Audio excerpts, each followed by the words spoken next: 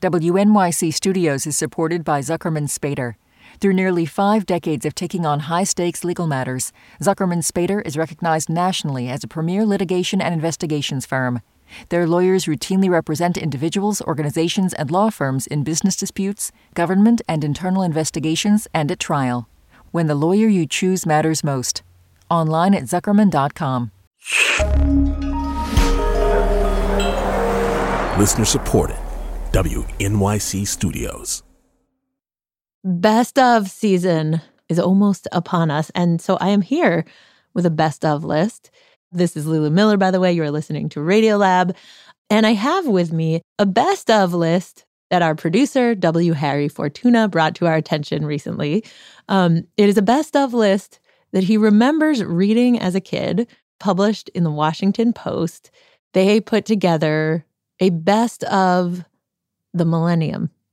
And so I'm going to read a couple of the items here. We've got best work of art, the Sistine Chapel. It's a good work of art. Best scientist, Einstein. Biggest irony, quote, the rehabilitation of intuition, faith, and emotion as powers of equal or greater import than reason. Greatest genius, Shakespeare. But the surprise of the whole list for Harry, and for me too, now that I've read it, is who won Best Actor. From the year 1000 to 2000, who is it? Bugs freaking Bunny. And I'm not sure that I agree, but I do know that Bugs Bunny holds a very, very special and rare distinction.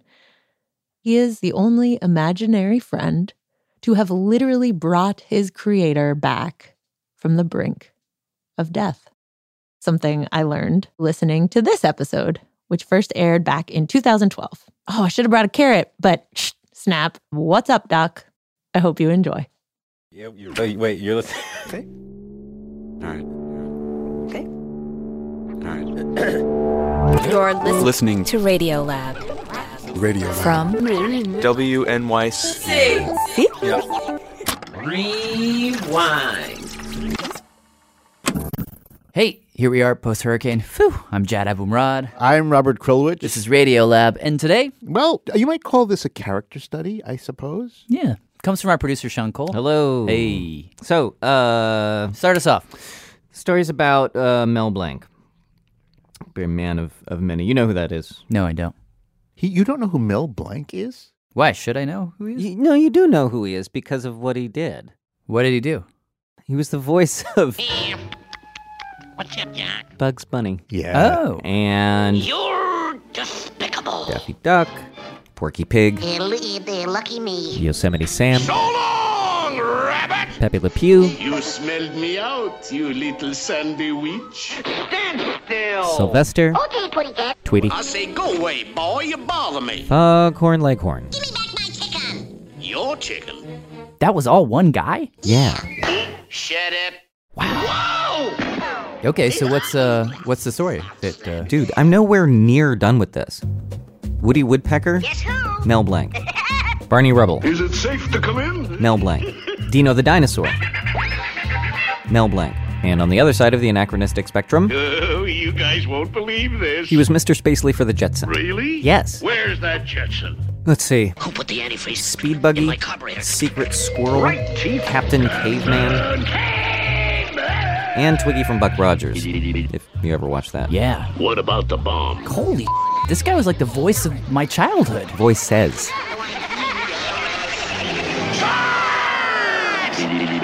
Well, it sounds like a crowd. Oh my gosh. My dad got so many requests to do so many voices. This is Noel Blanc, Mel's son, his only kid, actually. Kids would come to the door literally every single day, and he'd answer the door and talk to the kids. And then up at Big Bear, where we are now, when the tour boats come just like they do now, we'd get on the megaphone, do the characters, and say hi to all the tourists, 12 times a day. Holy moly.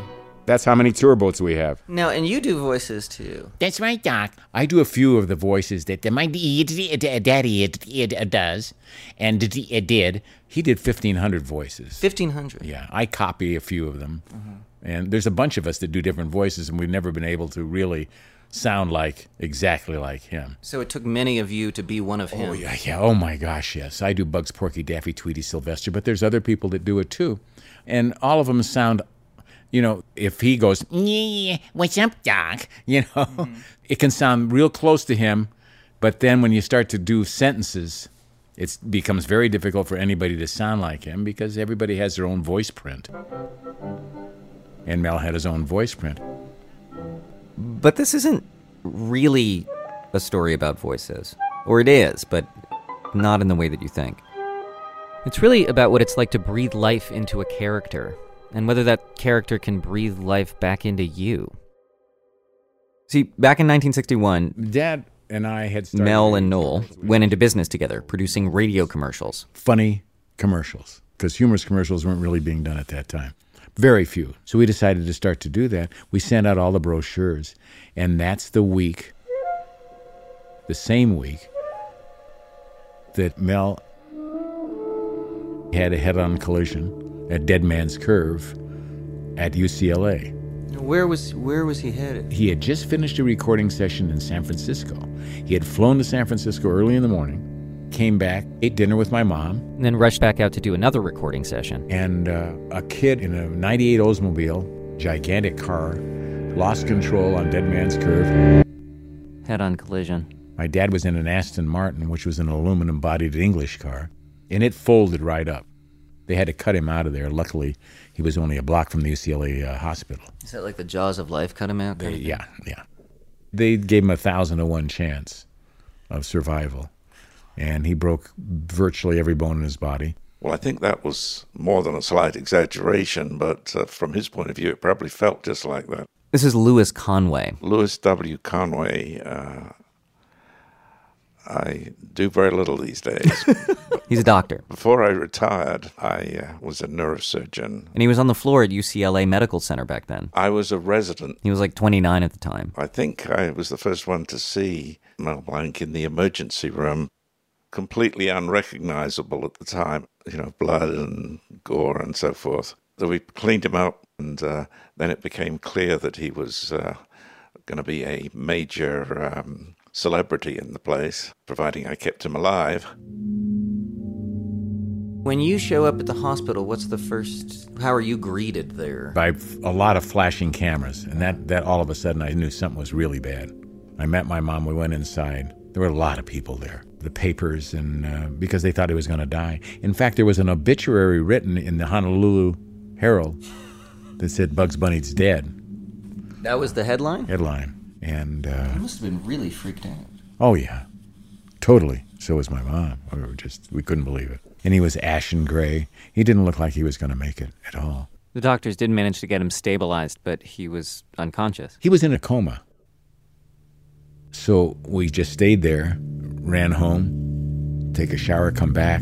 For one day, and then the next, and then the next. We were at the hospital for about 2 weeks. And trying to talk to him? Yeah. Can you hear us? It was always, can you hear me? Dad, can you hear me? I mean, deeply unconscious, not responding. I call him Dad, Pop, Father, whatever it is. Mel, we try to do anything. Not opening his eyes. There was really no response. And it became possible that he would never respond. But after about 14 days, a doctor came in. He was a resident. Dr. Conway. This is me, the resident. He was a resident, and he went over to Mel's bed.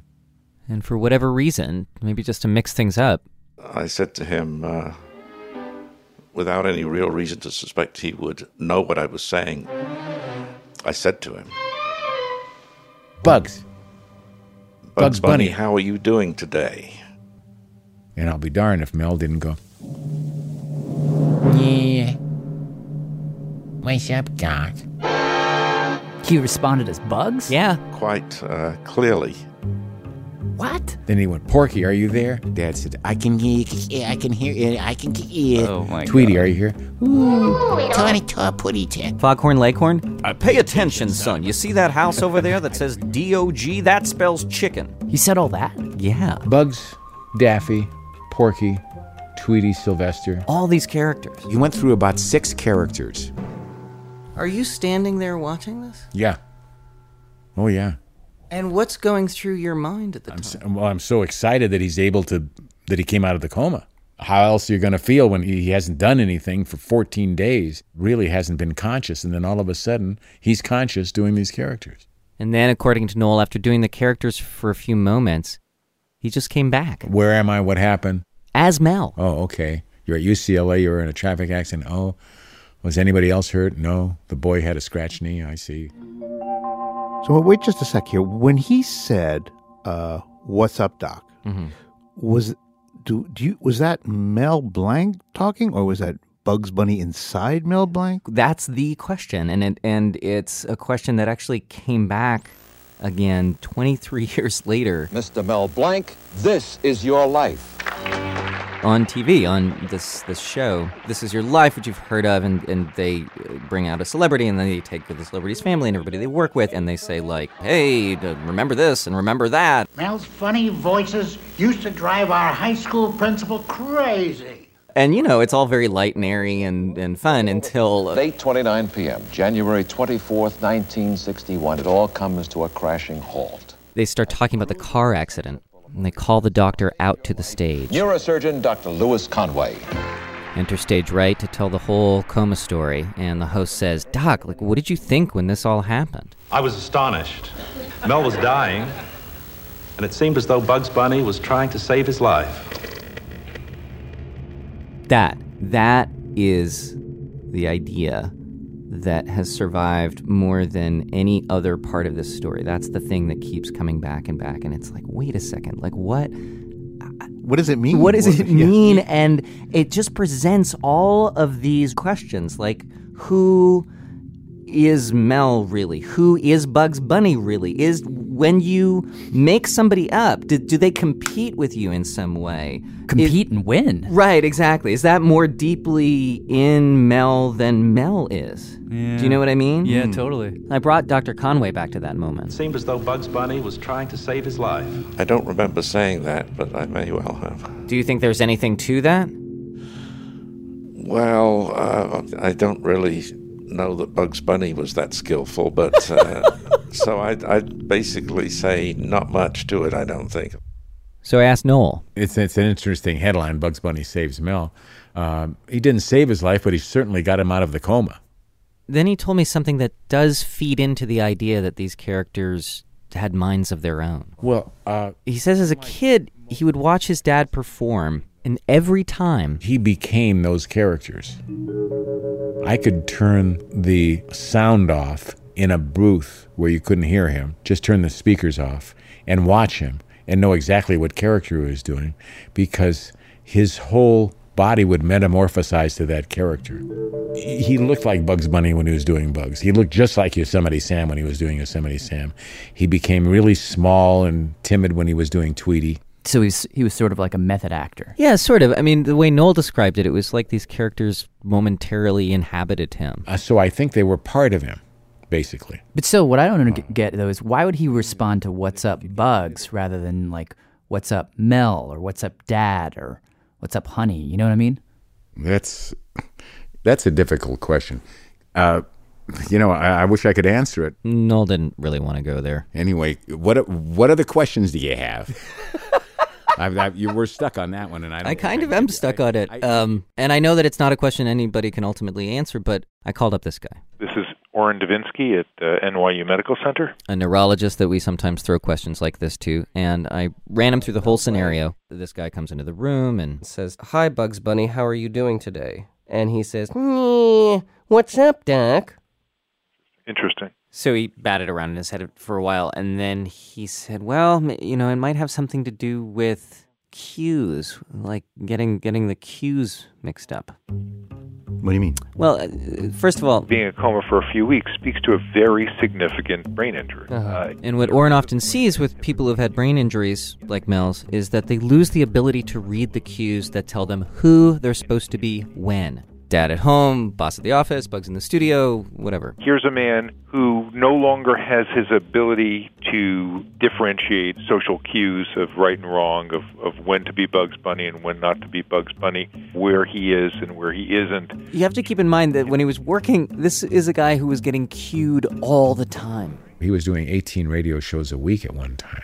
Whoa. So he'd just be running down the street from ABC to CBS to NBC, and they'd hand him a script, and he'd run on stage and do it. I'm a private sad sack. So he had those characters buried in himself that could surface incredibly fast. On a dime. Yeah, here's the script, that's the character, boom. So if he's got all these characters hanging around in his head, This town ain't big enough for the two of us. just waiting for the right cue, and in his head, that part of the brain that interprets the cues is all messed up. Oh, no. Maybe, in a way, when Dr. Conway said, Bugs Bunny, how are you doing today? maybe the way Mel heard it was, hey, Mel, you're on. In his mind, I may have been the director at the time, for all I know. Even the good doctor went along with this one. It's as though he was given permission to talk now because it was his time to talk, so to speak. So, on one level, it's obviously crazy to think that Bugs Bunny saved his life because, after all, he was just a cartoon character. But whether or not those characters saved him, I mean, in that moment, they were the most essential part of him, you could say. Because when the rest of Mel was adrift and sort of lost in the ether, Bugs was there. He was ready to go to work, which makes perfect sense to Orrin Devinsky. I mean, that was a rehearsed thing that he did. Once you practice things long enough, they kind of become automatic in lower portions of the brain. And that's why when the higher brain's injured, sometimes these lower brain functions can come out so beautifully because they have been kind of wired in over time. So the Bugs Bunny voice was perfectly preserved deep inside. Bugs Bunny is like crystallized and kept over here in a protective jar away from the rattling cage of the brain. Exactly. He went down into the safe.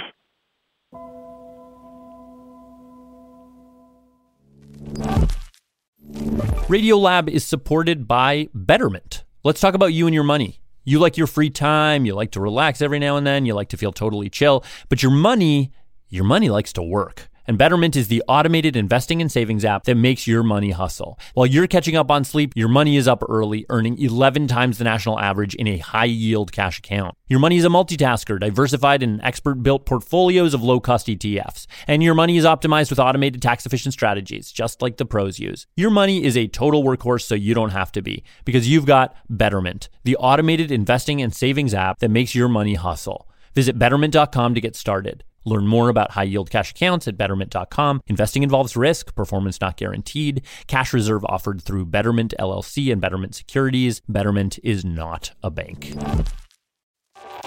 Radiolab is supported by the John Templeton Foundation, funding research and catalyzing conversations that inspire people with awe and wonder. Learn about the researchers making the latest discoveries in the science of well-being, complexity, forgiveness, and free will at templeton.org/podcast. Everybody's got a story about a piece of music. I thought this is the greatest thing I've ever heard. It's about pure experience, pure connection, pure joy. This song allowed me to survive. I'm Terrence McKnight with a new season of the Open Ears Project. Every Monday, in under 20 minutes, you'll hear a different guest share their story, so you can start your week on the right note.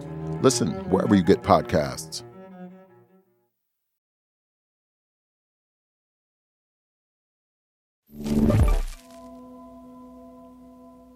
So what ended up happening to Mel? Well, he took a long time to recover. And was in a body cast for, 7 months. But he worked the entire time.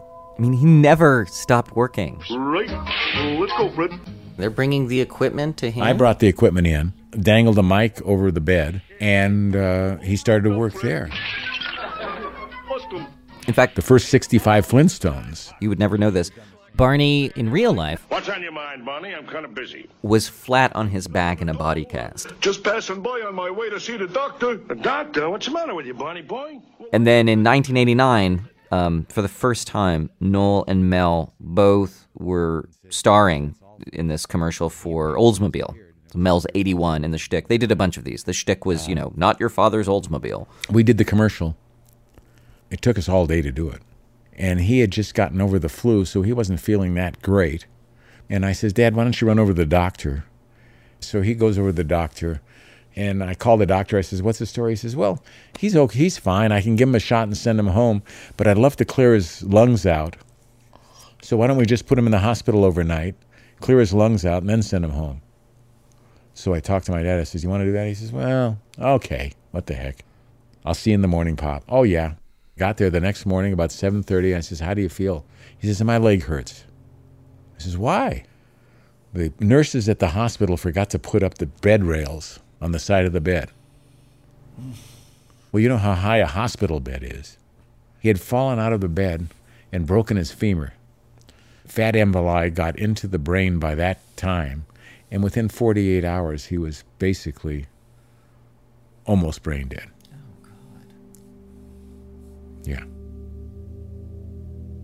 During the next couple of days, he'd come in and out of his coma, or in and out of his sleep. And I tried to rouse him with the characters like the doctor had 30 years earlier. You would? Yeah. Bugs, are you in there? Yeah.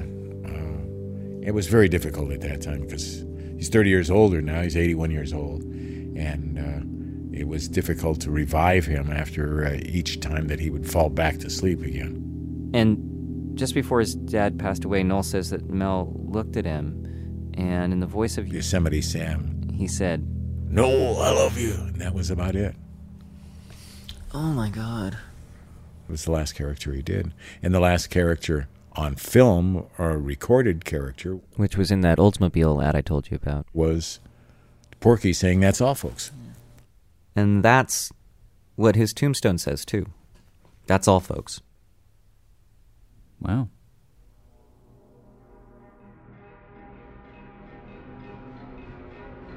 Thank you, Sean Cole.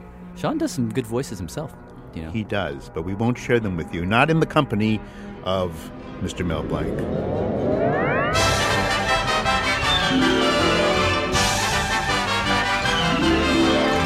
Very, very big thanks to Noel Blanc, Mel Blanc's son. And to Dr. Lewis Conway, the doctor. And to Robert's boyfriend, Oren Devinsky. That's an inside joke. I do like Oren Devinsky. Oh, and a huge thanks to Mel Blanc himself, wherever he may be, for all those voices that populated our youth. I'm Jad Abumrad. I'm Robert Krulwich. Thanks for listening. That's all, folks.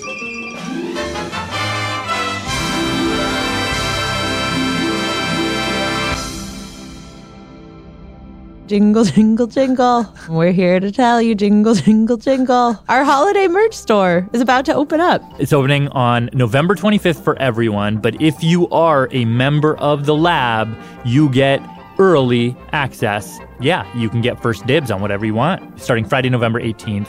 We got new stuff in there. We've got holiday cards. We've got these Radiolab beer glasses. We got baby onesies, plus all the old goodies like the sweatbands and t-shirts and hats. And bonus, not only do you get exclusive early access as a member, you also get free shipping if you are a member. And again, only during like the member week. Also, for two of the tiers, Butterfly members get 10% off whatever they buy. Mantis Shrimp members get 15% off whatever they buy. And every lab member gets free shipping?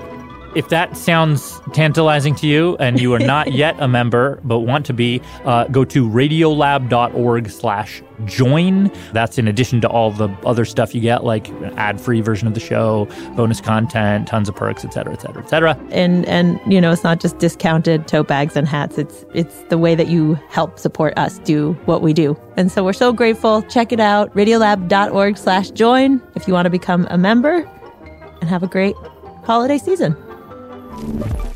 Radiolab was created by Jad Abumrad and is edited by Soren Wheeler.